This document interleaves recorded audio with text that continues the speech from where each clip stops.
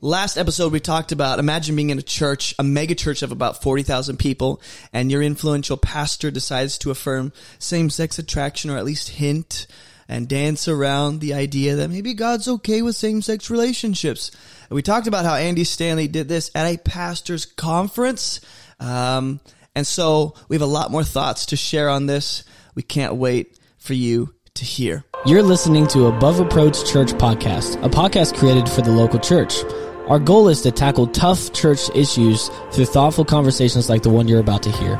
Whether you're a church leader or a layperson, we pray this episode empowers you to play your role within the global, timeless family of God. This is Above Reproach Church Podcast.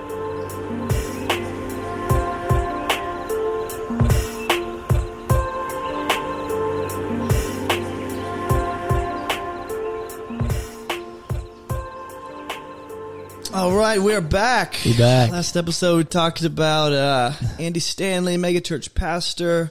Tried our best not to roast the guy. We're not here to put someone under the flames at all.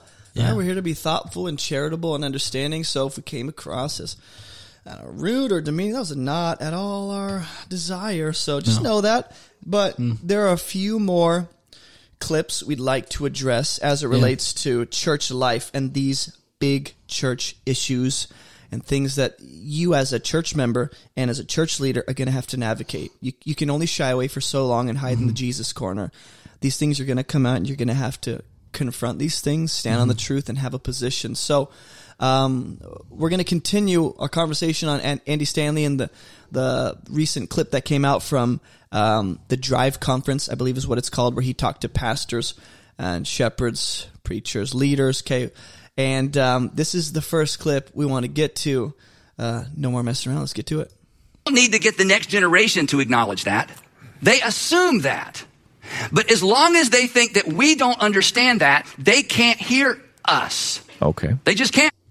Have to. But other than the in-laws, what environment do you continue to step foot in knowing at any moment you may feel ostracized? No place. I'm telling you, the gay men and women who grew up in church and the gay men and women who've come to faith in Christ as adults who want to participate in our church, oh my goodness. I know 1 Corinthians 6 and I know Leviticus and I know Romans 1. It's so interesting to talk about all that stuff. But just, oh my goodness, a gay man or woman who wants to worship their heavenly Father, who did not answer the cry of their heart when they were 12 and 13 and 14 and 15. God said no, and they still love God. Pause it. Yeah, pause it, Ruslan. Thanks. So we talked in the last episode. If you haven't already watched it, go watch this. It's probably a good idea for you to know what we're talking about than to just jump into this. But we talked about how it's just not helpful to identify people according to their sexual orientation or struggle or, you know, what they believe about themselves. No one on the planet is the sum total of their own, desires and struggles and weaknesses. You might say, well, the unbeliever doesn't know Christ and they're under condemnation. Well, they are absolutely separated from God and can change. And until then, they actually are of the darkness and they're actually like of the camp of the enemy. And they are identified with that rebellion for sure. But when you come to Christ, everything changes. And Andy Stanley's talking about like it seems like the believer who struggles with same-sex attraction, he calls them the gay men and women who want to participate in our church. Defines them as that. Exactly. It's just unhelpful to think in those terms and categories. But the question we're wanting to explore is to what degree, and you need to think about this whether you're a church pastor or leadership or not, okay? Everyone listening to this likely attends a local church. To what degree should we allow certain individuals who struggle with sin to serve and lead? And in what areas should we allow? This is not just talking about those who struggle with same-sex attraction, because to put that on a different level than other sins is just unhelpful to think in those categories. Now, there are different consequences in this life for different sins. There's a variety of consequences, man. But at the end of the day, all sin equally condemns people in the sight of God and separates them from his presence if they're not in Christ. But the flip side is also true. If we're in Christ, we're all equally forgiven and righteous. And so whatever side you're looking at, sin is not always going to have the same kind of consequences. So he's talking about allowing people who struggle with same-sex attraction to participate in church's lead. And I can't say, I guess I will say this. I've had personal experiences where I have allowed certain people to lead knowing certain struggles they've had, and it didn't disqualify them. Maybe there are some changes I could have made if I go back in time. Sure. I would change the way I let them lead. I would change maybe even the conditions they need to meet to continue leading. I'm not saying I did it perfectly, but there are certain people I allowed and certain people that I thought, you need to take a break for now. Kind of like the whole Matt Chandler situation where he didn't even do anything necessarily like evil or inherently sinful, right. maybe toying around with the line. But, he's kind of put on timeout, you might say. He's just, hey, let's take a break, buddy. Yeah. And so there have been times where I've had to do that and recognize in the lives of leaders around me. And you have to be a discerning leader. I'm not saying I'm perfect, but I at least was discerning in these moments where I recognize, I believe that right now their struggle, their sin, their, whatever it is actually impeding on their ability to lead well. And how do we be gracious when it comes to understanding we're not all sinners, okay? We're no longer identified with our sin, but we are believers who struggle with the flesh. How do we be gracious but not people-pleasing individuals that compromise our values? Because, hey, we all just struggle, so let's all just be okay with it and anyone can lead. We should have standards. We should have conditions. But we also shouldn't be so rigid and legalistic that we look at certain people, that struggle with certain sins and go, oof, I'm not sure you can lead. Because in your mind, you've decided that sin is more serious than others. So what would you say to someone, and as you're thinking about that, what would you say to someone who's thinking about, let's say I'm a church leader and I'm like, I really don't know if I should allow them to lead. What would you say to someone who's thinking through that, and how would you help them to make a better decision? And as you're thinking about that, let me just say this, that the level of participation and leadership is not going to be equal across the board. For instance, if I have someone who struggles with same-sex attraction, or someone who struggles with lust and sexual morality, okay, let's just take the heterosexual man who has a strong sexual drive and a lot of lust around that, okay, I'm probably not going to, put them in, I guess, situations or leadership positions where they're constantly around a lot of women alone. That's stupid. Don't do that. In the same way, if someone struggles with same-sex attraction, I should probably be wise and discerning about where they lead, how they lead, who they're alone with, and know they struggle with being attracted to men. And that should be at least a factor when it comes to me thinking about where they can best fit in the local church.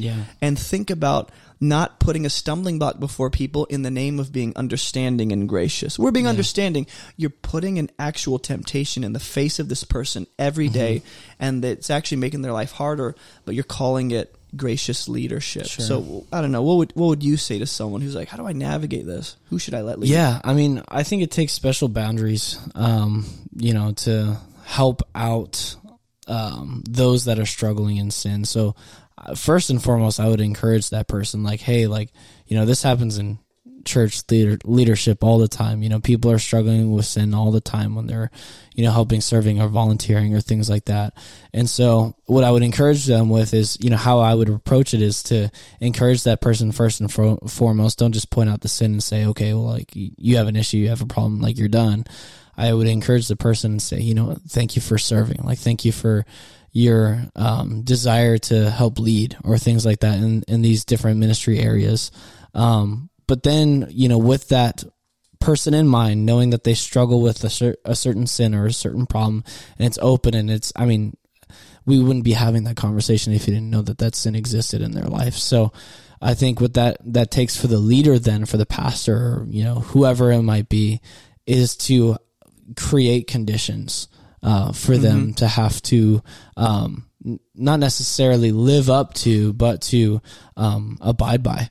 That there's conditions, there's standards to be a leader. There's standards to be serving in, certain ministry areas. If you have an issue with alcoholism, maybe you shouldn't be evangelizing in the bar. Yeah, exactly. Like, there's plenty of opportunities to create healthy conditions in order to shepherd that person along the way, rather than just saying, okay, you got the boot, you're out, because your life's not, set up right. We all have issues. We all have problems, may not be to the extreme that person is dealing with or what they're going through, but to have grace in that area and to create conditions for them to abide by. We often think about these situations in one-dimensional ways where it's like, it will always look like this, and this is always the kind of person that's going to be involved, and that's just not the case. Some churches are too relaxed, right? And they put people in leadership positions too quickly. Yeah. Other people, other church communities, and maybe some of you listening are like, yep, that's my church. They're too strict. Sure. Their expectations are too high. Yeah. And it's almost like legalistically restrictive, where they're being unreasonable about the qualifications they have for certain leaders. It's like, look, bro, I just want to greet people. I'm not asking to teach from the pulpit. I'm just asking, can I greet people and invite people to certain, discipleship groups and such. So we should be thoughtful, because I know some of you are like, just give us the answer. How do we know when someone's ready for leadership? Yeah. Tell me how to deal with said situation. I can't give you one universal formula that works in every situation. No. There's variety in people and situations and struggles and weaknesses. Those have to be accounted for. And I think there are general wisdom principles we could say, hey, this will always be appropriate. Always pray. Yeah. Always consult the Lord. Always get godly counsel from people you trust. Always have some, maybe even fast, and say, this is very serious. I need to know if this is someone I should appoint. When it comes to the online church that God has entrusted me to steward, it's weird. Like, I do have a set of expectations I have regardless, all across the board, whether you're hospitality, whether you're, a moderator online, or whether you're just kind of in the online church facilitating prayer groups, or whether you're teaching or preaching. I always expect the people to, on paper and verbally, agree with our cultural values, with our set of theological beliefs, and go, it's just easier for us to know you're not going to get all wonky and go all over the place if you agree with our cultural values, with our beliefs theologically, and not even just the secondary ones, but the primary ones. And then from there, each person I treat differently. It's almost like I have a different degree of conditions or expectations based on the role, based on how long, based on who they're interacting with, and based on the person that I know. I need to know people, for me, I need to know people well enough to make a confident decision about where and what they'll be doing. Not their gifts. I don't need to know about their gifts and how successful they are with it. I want to know you well enough that I can confidently say, based on what I know about you, this seems like the most natural fit for you. Sure. That requires leaders who are involved in the lives of their people. Because like you said, we think of it one-dimensionally, where it's like, well, will they negatively impact the people? It's not just about the people they will impact. It's, are you discipling them in hopes that they will effectively lead other people? Because it's not just appoint them and then leave them alone. It's, I need to consider their faith in this process. I need to consider their life and their temptations and struggles and obstacles. Too many times when we appoint leaders, we're only thinking about what they can do for the people they're leading, instead of like me thinking about how their leadership will personally impact them. Sure. And is that the most helpful to their faith? Is that the most conducive to their sanctification? Might I add too that, if you are on the extreme of just, super high expectations, right? What help is it to that person just to kick them out and to let them, loose when you know that they are struggling with that sin? I don't think that positively influences them to be encouraged to change and to be transformed from that season or, that struggle that they're dealing with. I think what really will help them is guidance and shepherding, going alongside of them and showing that you're present, that there's leadership present in their life. I think that's what will help a lot, rather than just, kicking them, giving them the boot and, hoping and praying for the best for you, see ya. I hope all things go well. No. Absolutely. Yeah, they need guidance. There needs to be standards, expectations of people, but there are some churches who legitimately, if they had a believer come into their congregation, is there for months and months, and they're faithfully attending and hearing the sermons, agreeing with the theological beliefs, and then they come up to the pastor and go, "Hey, I'd love to serve. I just struggle with same-sex attraction." There are some churches that would go, "Oh, that's a no-no." Like that disqualifies you from leading in any capacity here. And then there are other churches that would go, "Ooh, that's the very fact that you struggle is a reason that you should lead, because more people need to see a struggling believer being used by God." And you know what? I think there's middle ground. I think I don't think their sin or their struggle is the reason that they should lead and the reason people need to see them and go, "Wow, the grace of God." Paul will say, like, "Why do you think God chose me?" Like, he chose me to show you that anyone can come into the kingdom if he chose a murderer. Right. And so I think there's truth to the fact that me appointing, every one of us struggles. So the fact that any one of us is leading is a testimony to God's grace, not our ability, not my gifting, not my qualifications, but the grace and the power of God and his love for me. That's a testimony to that. So I shouldn't see someone's failure or struggle as what disqualifies them indefinitely. I should be willing to work with them, disciple them, talk through these things, figure out a good role of leadership and service and participation that actually fits, their giftings and desires. I don't know where I was going with that, but I should also make sure that I'm not looking for certain people who struggle with different things and then go, "Oh, that's a reason you should lead," is the very fact that you struggle with that. I struggle with a lot of things. You struggle with a lot of things. Yeah, absolutely. So I don't believe we're saying any one sinful struggle disqualifies a believer from all forms of leadership and all forms of service and participation. But there is going to be nuance to this conversation, which is some struggles and some degrees of struggle will probably keep a person from serving in certain roles because it's not wise to put them there. You're considering their own faith, not just their own qualification, but their own faith in the process. So Andy Stanley is going to drop some more bombs, and this one bombs, in particular, not truth bombs necessarily. Let's see. Here he is. All right, guys, listen to this one. We have some things to learn from a group of men and women who love Jesus that much and who want to worship with us. And I know the verses. I know the clobber passages, right? The clobber passages. Hold on. It's clobbering time. That wasn't good enough. Hold on. We need one more time. This one's better. Yeah. It's clobbering time. The clobbering passages.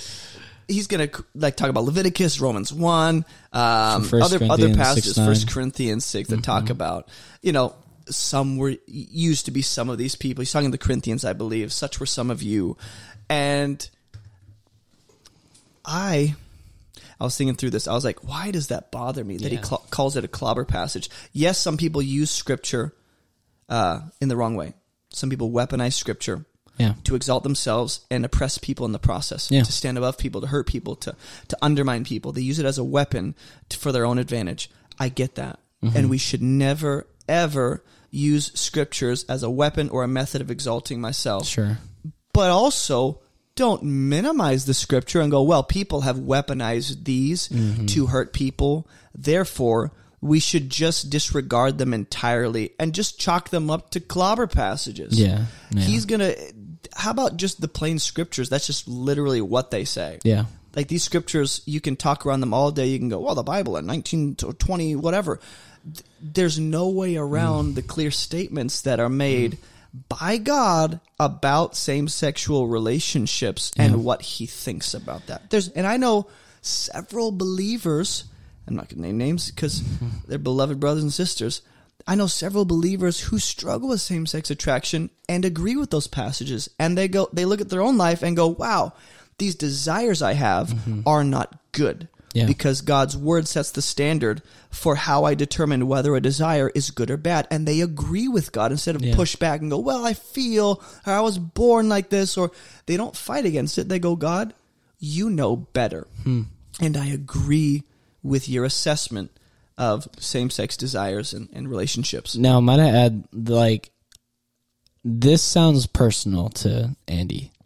It could have a personal element. Which I wonder, because Let's explore that. I never heard of clobber passages, like that phrase being used ever in my entire life. So I wonder if this is a personal application for him, and maybe somebody had brought that up to him, someone close to him, maybe that's why he's so passionate about the subject, but it seems that there's some sort of emotional pull on this and something personal. The way he said, I know the clobber passages, there might be a personal element to that, past hurt and stuff. Yeah. But the thing is, he's just going to disregard it instead of address it. And he's like, we could talk about that all day.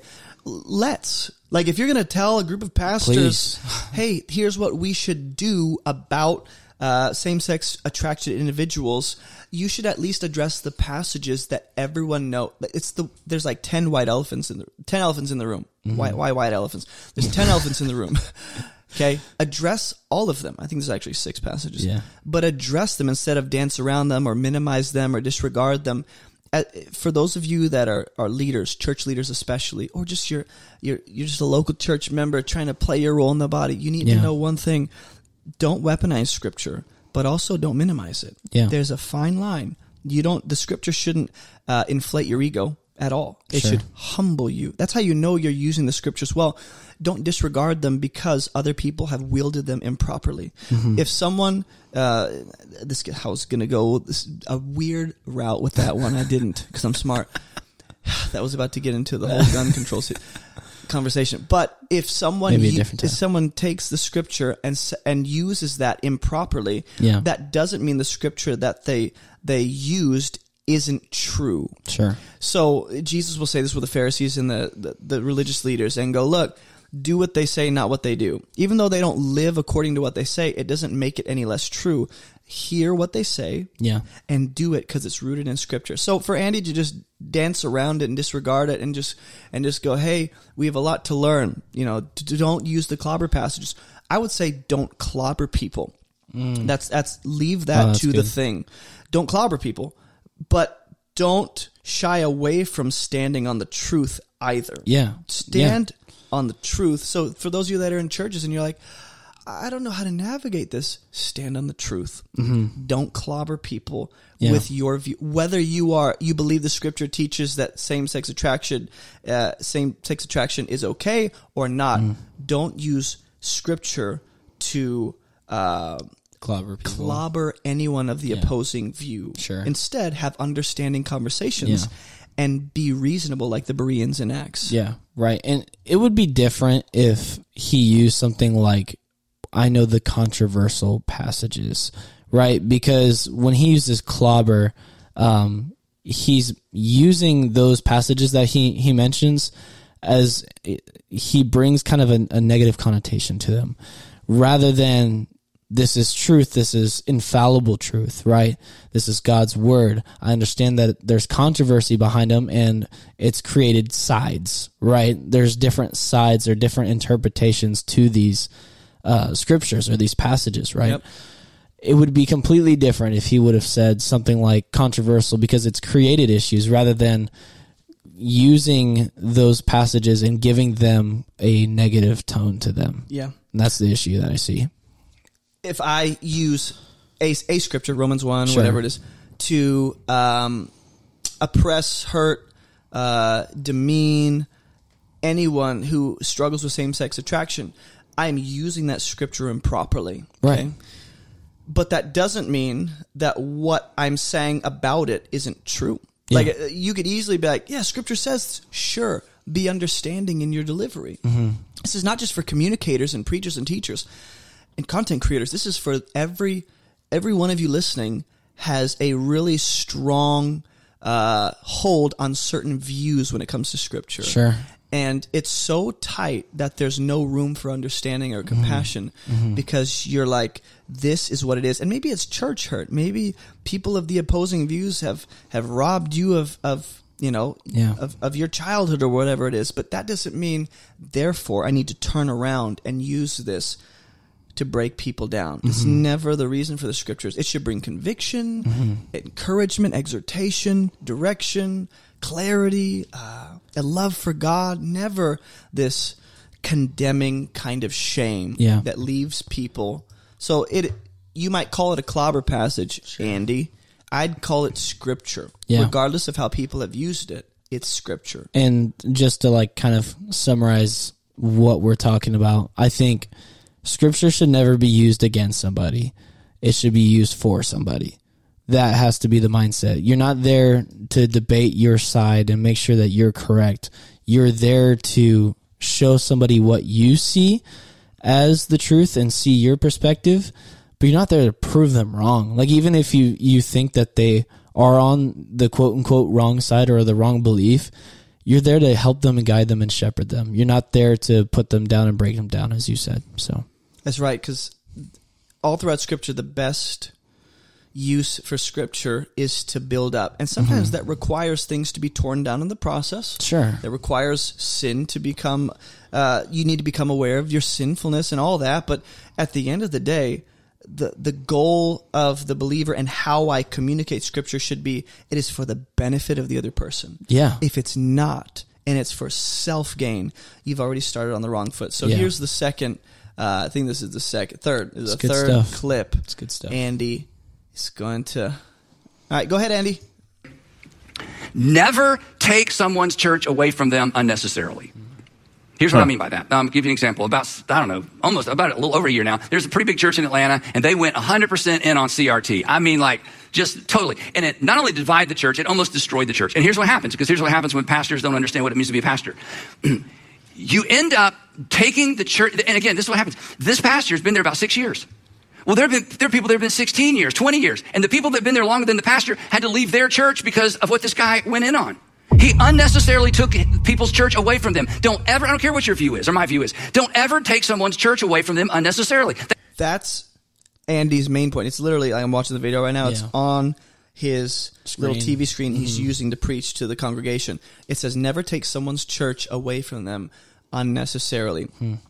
My question is, who has the authority to take someone's church away from them? Yeah. You decide whether you continue attending. Now, I know what he means. Like, you're presenting an issue and you're making a big problem that is going to cause people to leave. That's not just on the part of the leader. That's on the part of the individuals who respond to that decision. Yeah. You can go up to the leader and talk through it. You can pray with them. You can come to an understanding. You can say, hey, I disagree, but I'm going to stick around to be a part of the solution. If you think the only decision is to leave because my leader takes a stance on something I strongly disagree with. Now, if it's sinful, if it's calling something evil that God calls good or vice versa, there's nuance to this. There's discernment. It's not always leave. It's not always stay. It's be wise, be biblical, be God honoring, do what promotes life and unity. But I don't even know what he means technically when he says, don't take someone's church unnecessarily away from them. Is there a necessary way to take people's church away from them then? Yeah. Because to say unnecessarily implies that there is a way to do it that is necessary. Yeah. And maybe a question for you guys as you're listening and going, why does this relate to me at all? Because some of you are in local churches where this has happened and the pastor has taken a stance or the leadership has made it clear where they stand on certain issues and the church split. Some of you are heading into that and you don't even know it. Some of you are a part of local churches where the leadership is talking about this right now behind closed doors, and you're going to hear this come out in the next few Sundays. Wherever you're at, you need to understand that you are part of this, whether or not you chalk it up to just the leadership. You're a part of it. So how do we create a culture as not just leaders, but as believers? How do we create a culture where this is less likely to happen? Meaning where people aren't so aggressively splitting over the leadership taking a stance? Or how do we create a culture where even if the leadership makes a wrong decision or takes a wrong stance, that the church is not going to fall apart? Like, what makes a church community so brittle and so fragile and so on edge that the minute any leader comes up and takes a stance, maybe a wrong stance on an issue, that the church splits? What makes a church so brittle? Is that maybe for some people it was the appropriate decision and God led that. But I think the believers, you that are listening, you have a role to play in strengthening the church so that it doesn't fall apart so easily, right? Because what Andy is, he's giving leaders more power than they technically have. I don't have the power to take away someone's church. Yeah. I can make you stop coming. I think, well, in some sense, like, that's a different conversation. But I can't take away someone's church away from them unnecessarily, apart from me asking them to leave because of sin issues or because of, division or whatever they're causing. Me taking a stance on where we are as a church on same-sex attraction and what we believe the Bible says, that I don't have the power to make you stay or leave. I can just communicate where we're at. Is there anything you want to say? Yeah, I think the issue why we see so many churches fall apart when a pastor takes a stand or leadership takes a stand on a certain subject is because I think we've gotten accustomed, and I don't know if it's just a Western culture. Like, I don't know if this is different, Eastern, church culture, but we've gotten acclimated to comfort. Like, we think of Sunday mornings. We're entitled. We've gotten so comfortable in our place on a Sunday morning that we don't allow for moments of either, I guess, disagreement to come into play. And so we've gotten accustomed to causing ourselves to believe that I have to be at a church where everybody agrees with me, rather than I can go to a church where maybe not everybody will agree with me, and I can have these conversations and we could talk about this by opening up the scriptures and seeing what the Bible has to say about it. I think that's one of the issues why is because we've created that for ourselves. Yeah, and frankly, some people are afraid to be wrong, and they're afraid that their views are pretty fragile and brittle, and they're afraid to just the repercussions of being wrong. Sure. Andy's going to continue talking. We're going to look at 1, 2, 3, 4 clips kind of in unison where he's essentially saying the same thing, but in a different way or describing a different dimension of it. So pay attention to this.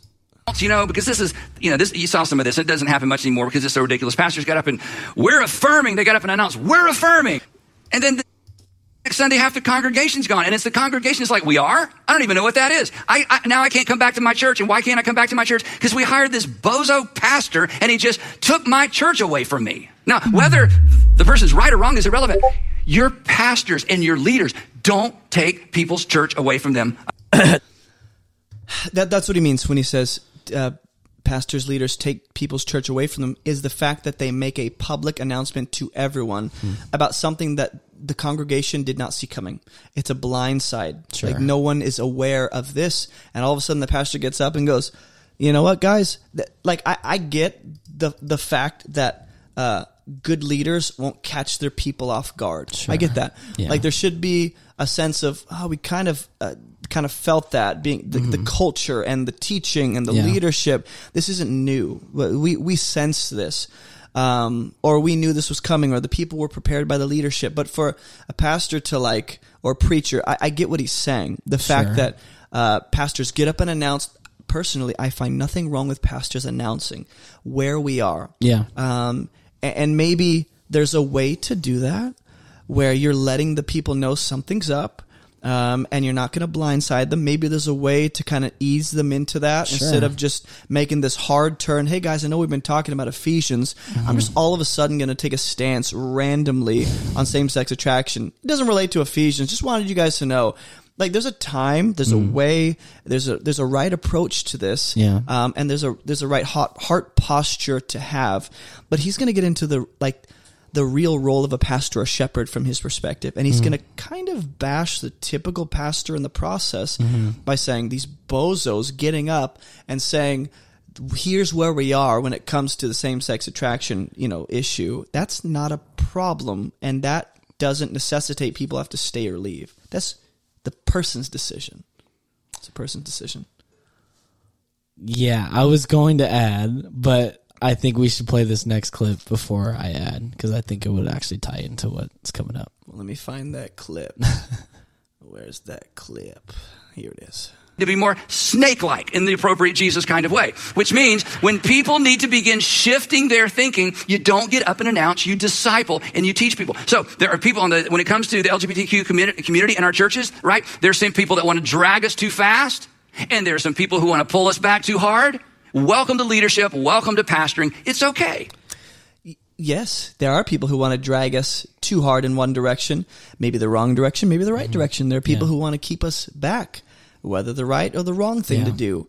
I agree. What do you want to say about that? Isn't he kind of being hypocritical? By stating subtly his own... Yes, in some ways he is. And I'll say it like that. I won't say ways, fully. I won't. Yeah, I won't put that that on him. But I'm saying, like, it sounds like he's saying, "Don't take a stance," as he's taking a stance. Yes, in a certain sense. Yes. Hey guys, don't take this big public stance. Me at a leadership conference taking a stance, like that should be a meme. And again, this is not at all to demean the character or the person of Andy. Just the presentation of this comes a bit off. Is this the link to the article? I wanted to pull it up. I have it underlined. Can you? I can pull it up right now. We have an article that links neatly to this, but I have no problem with leadership publicly announcing a stance on certain issues and what they believe the Bible says about that issue, even if it's different than what other people think. That's fine. Maybe he's hinting at the idea that there's a right way to do it and there's a wrong way to do it. I agree, Andy. Yeah, absolutely. But as leaders of all forms, leaders in family, leaders at work, leaders at school, leaders in my neighborhood, leaders from my, neighborhood watch team. I don't know what you guys lead nowadays, but as leaders, okay, of all forms, we need to know what it looks like to shepherd like Jesus, and how to recognize good leaders. Because some of you are going, I'm not a church leader. I'll never be one. That's fine. Do you know how to recognize good, solid, biblical pastors? I'm not saying perfect, but I'm saying good, reliable, trustworthy pastors who are trying to follow Jesus as best as they can, and they're trying to be as biblical as they can. Do you know how to recognize those? And then, okay, you are part of this equation. Do you know how to help the leadership establish healthy culture that equips and shepherds well? That's not just on the part of the shepherd. Sure. Okay? So we are saying there is a wrong way to publicly announce things and take stances, and there's wisdom and discernment, and there's even a level of shrewdness. Yeah. Not deception or, being dishonest, right? But this is an article on Baptist News Global. Okay? The headline is, members of Florida Church are required to sign biblical sexuality statement, or they'll be removed from membership. This is in Jacksonville, Florida, like where we are. Yikes. They have until March 19th to sign a statement on biblical sexuality, or they'll be removed from membership. Wow. Lots of people are clapping their hands for this, and lots of people are booing. So we're not going to say whether or not this is a clapping or booing scenario. What we are going to say is there are both, it might be the right heart, but it might be the wrong approach. Yeah. I'm saying might because, again, there's some people would see this and go, yes, finally a church taking a stance. Sure. There's a difference between taking a stance and forcing people into that position or they can't attend. Like the element of, hey, sign this by March 19th or you can't be a member here seems a little too legalistic to me. Yeah. Whereas other leaders would go, no, that's necessary. I get that. But this relates to what we're talking about, Andy Stanley, how... So, Andy, do you not want us as a church or as leadership to take any stance on certain issues? Like, would it be better if we were quiet and we let the church kind of figure out where we are? Because we don't want to cause problems. We don't want to cause a division. Now, this is where we get into the whole people-pleasing game. Sure. Like, well, it's better to say nothing and not cause unnecessary problems. Sometimes it's better to say something so your people know where you're at, so they know what direction you're going, so they know what role they can play, so they know whether it's the place for them, instead of keeping them in the dark and going, we're never going to say anything unless you ask because we want to keep you around. Yeah. It becomes a numbers game. But for this church, on the other side of the spectrum, goes, you're going to know where we are. Yeah. But also, you're going to go with us or you're leaving.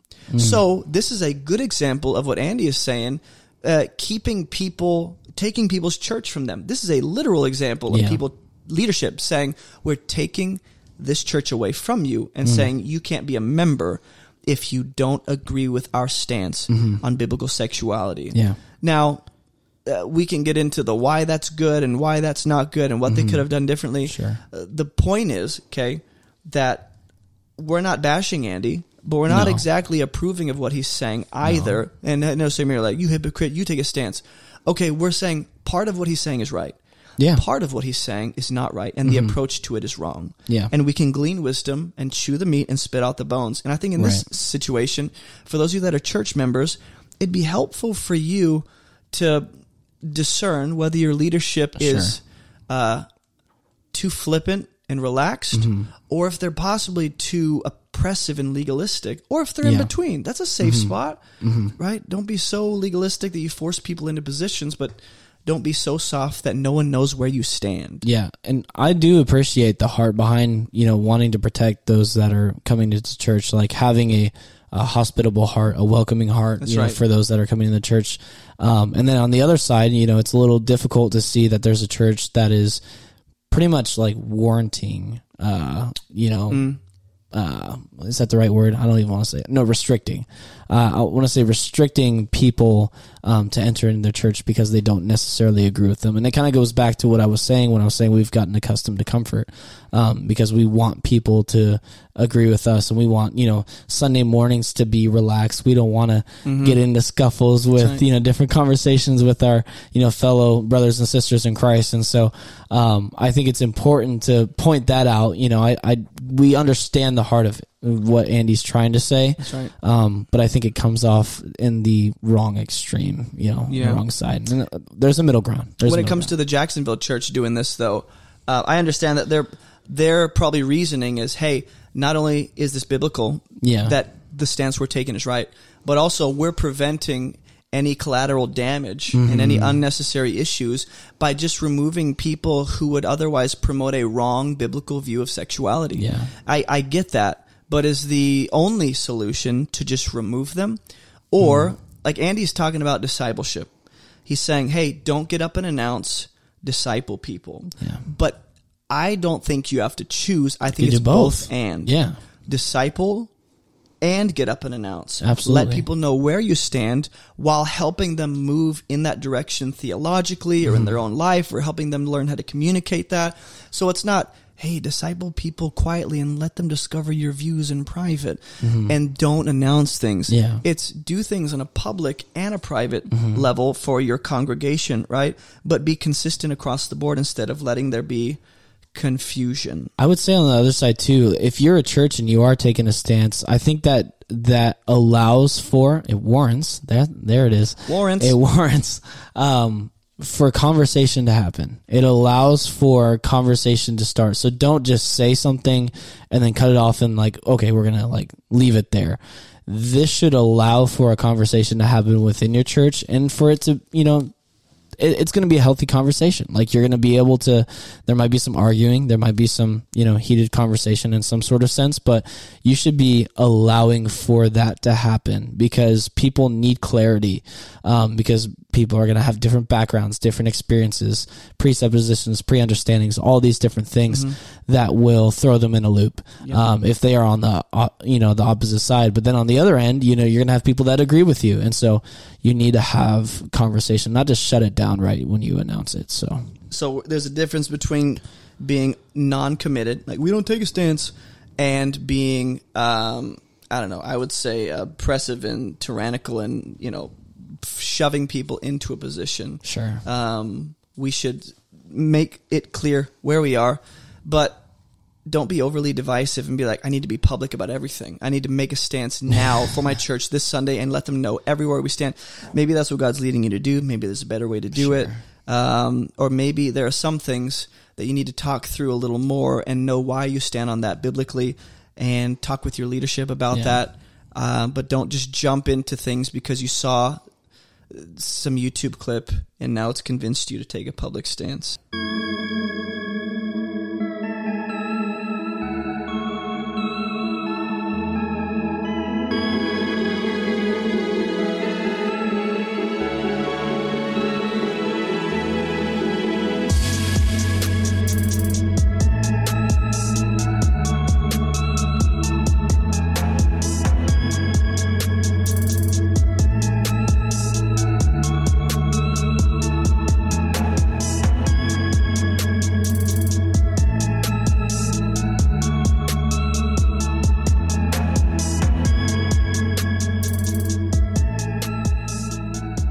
So as we navigate through this, conversation, is there anything for you that you feel that is kind of a personal experience that you can relate this to at all? There's some things that are worth holding tightly to, where it's like, hey, you can't lead if you disagree with the biblical gospel and the historical gospel of Jesus Christ. There are standards that you shouldn't budge on. There are non-negotiables. There are expectations and standards we should hold people to. But to say that, you can't attend our church or be a member at least. You can't be a member because you don't, agree with our stance on biblical sexuality. For some people it might be too far. For some people it's perfect. Because I understand, members are going to have a deeper experience with the church life and going to have more of an impact on the church community because they're members and they probably get more say in voting and stuff and decisions that are made. So this is probably taking precaution and making sure the right people are making decisions for the church and affecting leadership. I get that, but in some ways it comes off as a little too forceful. But I don't have necessarily a personal experience that off the top of my head. Maybe I'll think of one as Andy communicates this second to last set of words. My notes. Terrible leadership because they skipped discipleship, teaching, preparing, and nudging. They played the role of a prophet, not a pastor. You are not a prophet. You are a pastor. Okay. Very different role. All right. Prophets drop in and drop truth bombs, and then they get on their chariot and go to the next place and drop truth. That's not what we're doing. We are leading people. We are not pace setters. Okay. We're pastors and shepherds. Pastors set direction and they monitor the pace. They do not set the pace. Ruslan likes that. He says, pastors set the direction and monitor the pace. They don't set the pace. Before that, he said, you're a pastor, not a prophet. Prophets drop bombs and then take off. In some sense, he's right. That seems to be more unique to the role of prophet, delivering a word, dipping Elijah. But at the same time, prophets have just as much influence on the leadership and the trajectory of a nation and a community as much as a shepherd, as much as a teacher and preacher. Now, for those of you that are more cessationist in theology, you would disagree, but the point is in the Old Testament at least, we can all agree that God does, he judges not just the priests, not just the ungodly kings of Israel and the wicked priests, but the wicked prophets. Because specifically those three roles are given to govern and guide an entire nation, that being the nation of Israel. So to say that prophets are fundamentally different than pastors or shepherds, I think is a wrong statement. I think prophets have maybe an extra responsibility in terms of being prophetically used as a mouthpiece of God. That's different than the typical king or the typical priest. Priests teach. Kings, govern and institute laws and help the people, all that stuff. But the pastor and prophet role is not, it's not like there's no crossover between them. Right. There's a lot of crossover. Different. So I think he's starting on a wrong premise because he's going to say pastor set direction and monitor the pace. And that's going to be pretty much foundational to what he thinks church leadership should do about the conversation of same-sex attraction, is since they just set the pace or the direction and they don't set the pace. We need to be wise about how we announce and even if we should announce our stance. But prophets just as much, not just as much, but prophets just like kings and priests do play a role in leading the people, in leading the nation and the community. They don't just drop a bomb, a prophetic bomb, and leave. They're there to, Moses was a prophet. Elijah's a prophet. Think of these men. Samuel. They actually were helping lead the nation and the people just as much as a pastor or shepherd is doing in a local community. So when he says that pastors don't set the pace, I wonder what he means, like in what ways. Because I agree if you mean that God sets the pace. God sets the ideal pace for a local church. He knows what is best and how fast they should be moving towards certain things and instituting certain things and making certain decisions. Okay. But it is on the part of a pastor or shepherd, right, to decide whether or not they and the leadership are going to come under the pace of God. Yeah. They do set the pace in that sense, meaning we will either follow the pace of God or we will not. Pastors do have a role in that. So I think it's unfair to make this statement. I think it's false, first of all. But then if that's false, then his conclusion about what we should do when it comes to same-sex attracted believers, that is also not going to be a helpful application because of his premise being false. And I looking at the screen and on his little TV, it's like, he's doing his slides and stuff, but it says pastors set direction and monitor the pace. That to me almost contradicts what he just said in the last point, which is like pastors don't get up and announce or affirm something that they stand on. When he's then saying, but pastors still set direction and monitor the pace. Isn't that monitoring and setting a direction when you're standing up for something and you're talking about your beliefs and things like that? I mean, it just seems like there's a little bit of, not hypocrisy, but it just seems like he's kind of missing on some of his own points. Maybe he means the main role of a pastor is not merely to set the pace of a congregation. Again, whatever that means. But I think also he's not saying that. Like, his statement is literally, pastors set direction, monitor the pace. They do not set the pace. If you are a local church member, you need to understand that whether or not you assign this influence to your leadership and your pastor, they already have it. They have the authority and the influence to set the pace and the direction of the community. They don't always do it in a way that honors God. They don't always lean the congregation the direction of God's plan. I'm not saying they always do it the right way, but they do have the influence and the authority to lead the congregation, not on their own, but with the other leaders involved, the elders. They do set the pace of the church. How fast will we adapt to this? How fast will we implement this? How fast will it take us to get through this series? How fast will we deal with this situation in our congregation? They do set the pace. Yeah. And so some of you that are attending local churches, you leaders know this. Like, you know this inherently, that God has put me in place to make sure, not just that I'm monitoring the pace of my people, not my people, but God's people, the people I'm called to lead, but I'm also called to make sure that the pace we've set for our community is aligned with God's step, and we want to be in step with his pace. That's very important. As a local church leader and member, you have to ask yourself constantly, in all that you do, in all decisions that you make, in family and finances, in school, in your own vision and ambitions, are you going the pace that God has set for you? And if you don't periodically check back with him, you end up making decisions that aren't the most helpful to the church or the people around you that you influence.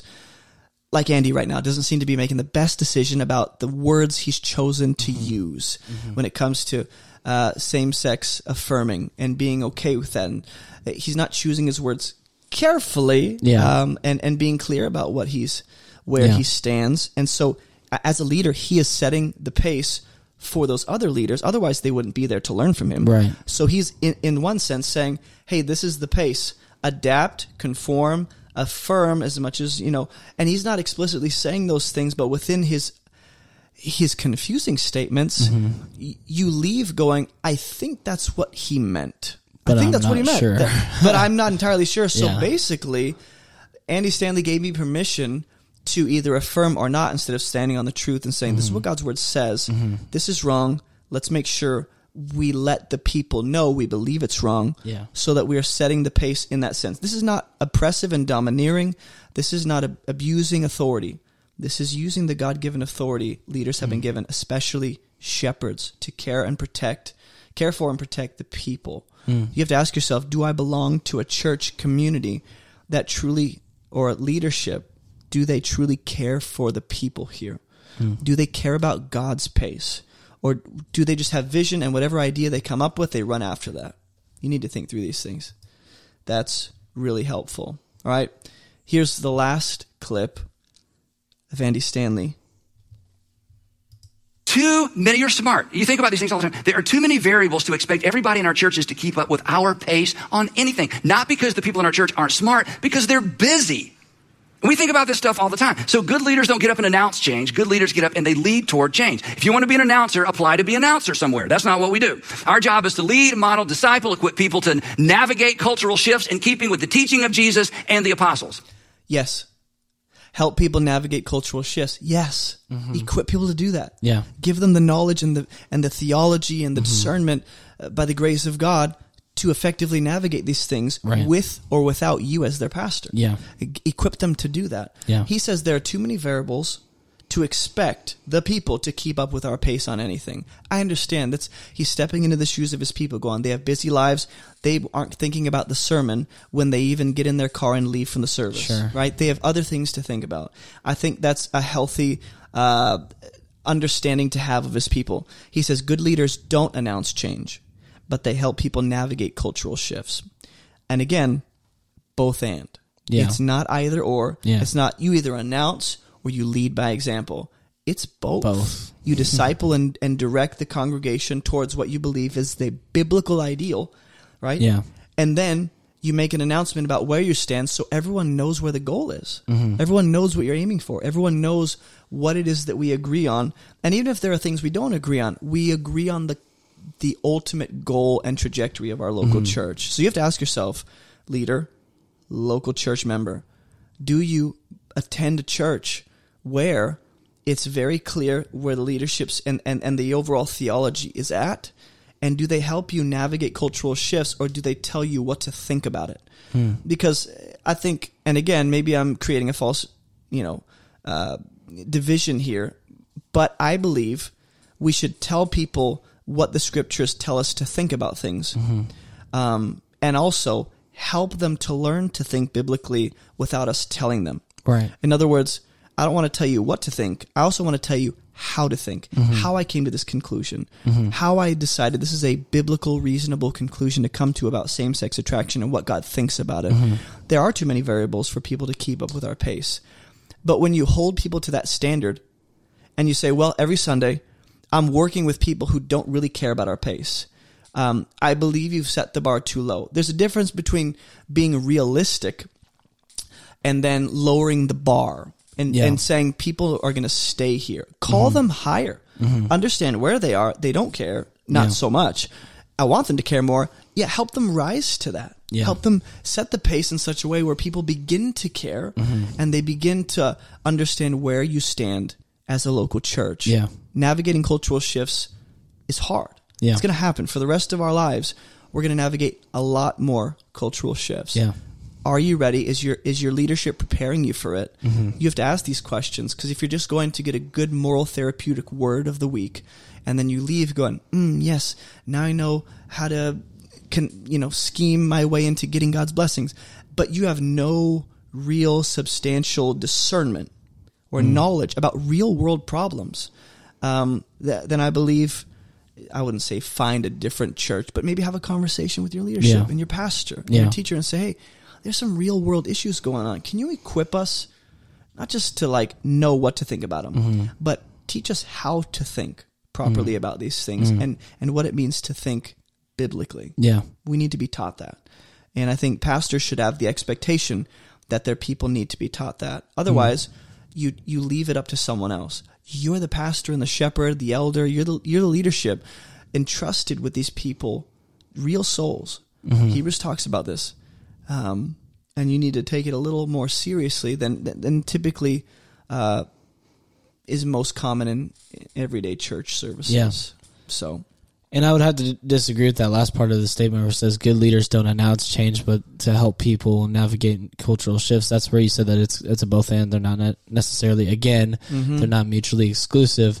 And I think it's important to recognize that good leaders actually communicate change in order to also show and replicate what that change is supposed to look like, rather than just leaving people in the dust to figure out what that looks like, or for them to figure out, okay, what's the change going to be if they don't announce it? You know what I mean? So I think it's important for both, for good leaders to communicate to their congregation, but also to their leaders, to discuss that with their leaders, because I mean, that has to happen before the scenes, like behind the scenes, before they, go out and announce this, to discuss and to, properly go through the proper progression of what that change would look like with their elders, with the leadership, group, whatever, or team, or whatever it might be. Leaders have to communicate. And so and that's one of the most powerful tools that a leader can do. If you're not setting the bar, setting the pace, setting the standard, all those different things, I mean, you're not necessarily leading people. You're just, causing people to guess, what you're standing up for. So whether you like it or not, God has given you the role and the position in church leadership to be an example to the people. Whether you're setting a good or bad example doesn't change the fact that people are looking to you as a kind of role model, an example of what Christian living should look like. Yeah. So even if you're like, well, I don't do that, you still are. Whether you deny it or accept and embrace it, you are helping with the other leaders involved set the pace for the local church. So some leaders implement church change too quickly. And it's like, hey, we just discovered this new idea, just came back from a conference, we're going to make all these changes. That's not healthy. Make changes over time, make changes prayerfully, make changes letting the people know what's coming so they can make some kind of preparation or even be a part of the decision-making process and help you make the appropriate decision about that kind of change. But leaders that come in and just change everything every week, every day, every day there's something new they want to like add to the church. That's not helpful. But making no changes at all and making no public stances at all is not the right solution. Right. So this is for even those of you who are online content creators, just typical creator in life. If you're a leaders in church, if you're a church member, wherever you fall, you're a parent, you have not godly yet. Maybe you do have godly kids, but you have kids that you want to lead towards Christ. No matter what it is, when it comes to navigating cultural shifts, we need to understand not everything should be accepted. Not everything should be rejected either. But not everything needs to be redeemed either. There are three categories. Either I need to redeem that, I need to embrace it, or I need to deny it. And in your own walk with the Lord, especially as part of your local church, you're going to be a part of that cultural embracing, denying, redeeming, or you're just going to take the back seat and be like, life is too busy. And actually, like, you're going to prove Andy Stanley right. He's assuming that there's a kind of person who's like, they're too busy for church. They really don't know how to keep up with the pace.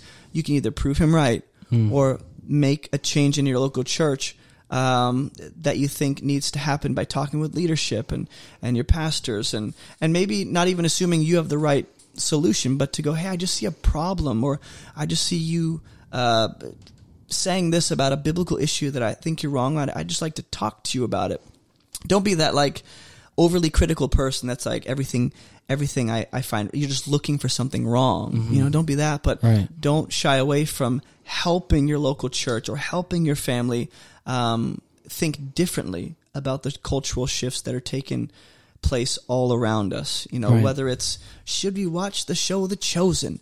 Should we wear masks? Should we, all these different things that's like, some of them, for some people, are like black and white issues. For other people, it's like, it's pretty gray, pretty neutral. Whatever it is, to not talk about it or to make too strong of a stance on it and like bully people into it. Those are not the two options I would consider taking. I would take a different option, which is be gracious, understanding, thoughtful, but also not compromise.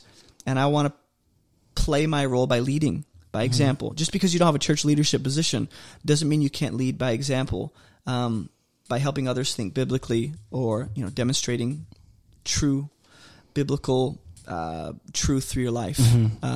So anything else you want to say as we close up? Oh, that's a good question. I would say overall, like, it's important when we're looking at all of these points that Andy is making, just to realize that, don't back away from or don't shy away from communicating and being direct or even just sitting down with your team and talking about these changes that are happening. Don't be afraid to have these conversations. I mean, I think some of the healthiest times that I've had, in leadership conversations or things like that is when we've come together and we've talked about certain issues, if it's current events or things that are happening in the world, and we've been mindful of those things.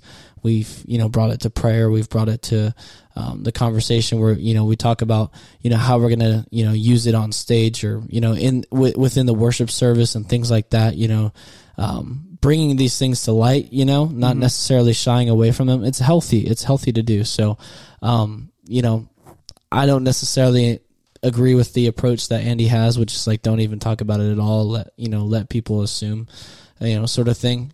Yeah. I really think that it's important to have these conversations and to allow for people to soak in what the church believes in by hearing what they have to say, rather than just them doing and assuming that they believe in something certain. So, and I guess closing, I would say there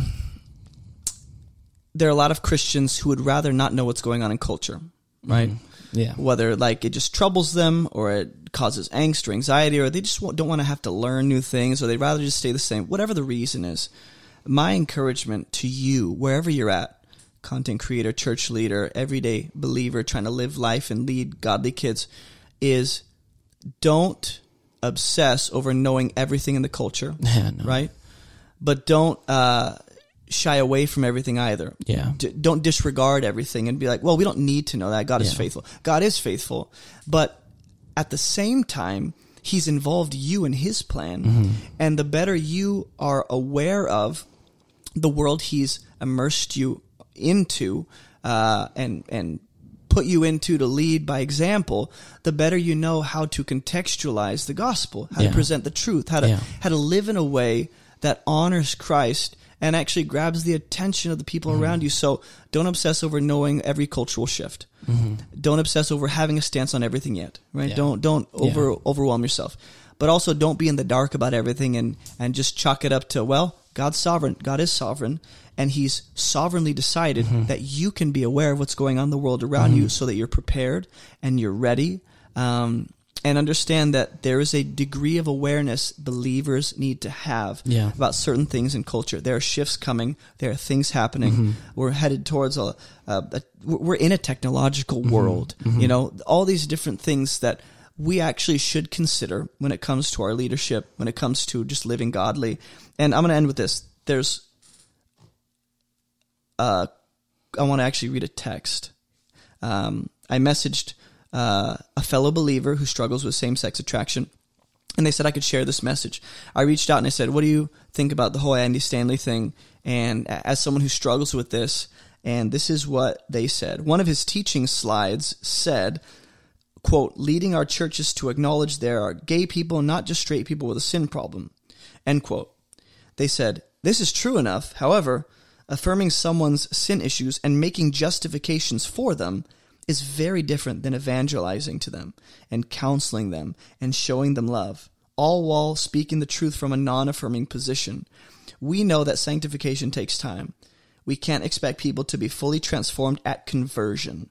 But if conversion truly takes place, the Holy Spirit will begin his work of convicting and illuminating the areas where the old man needs to be put to death.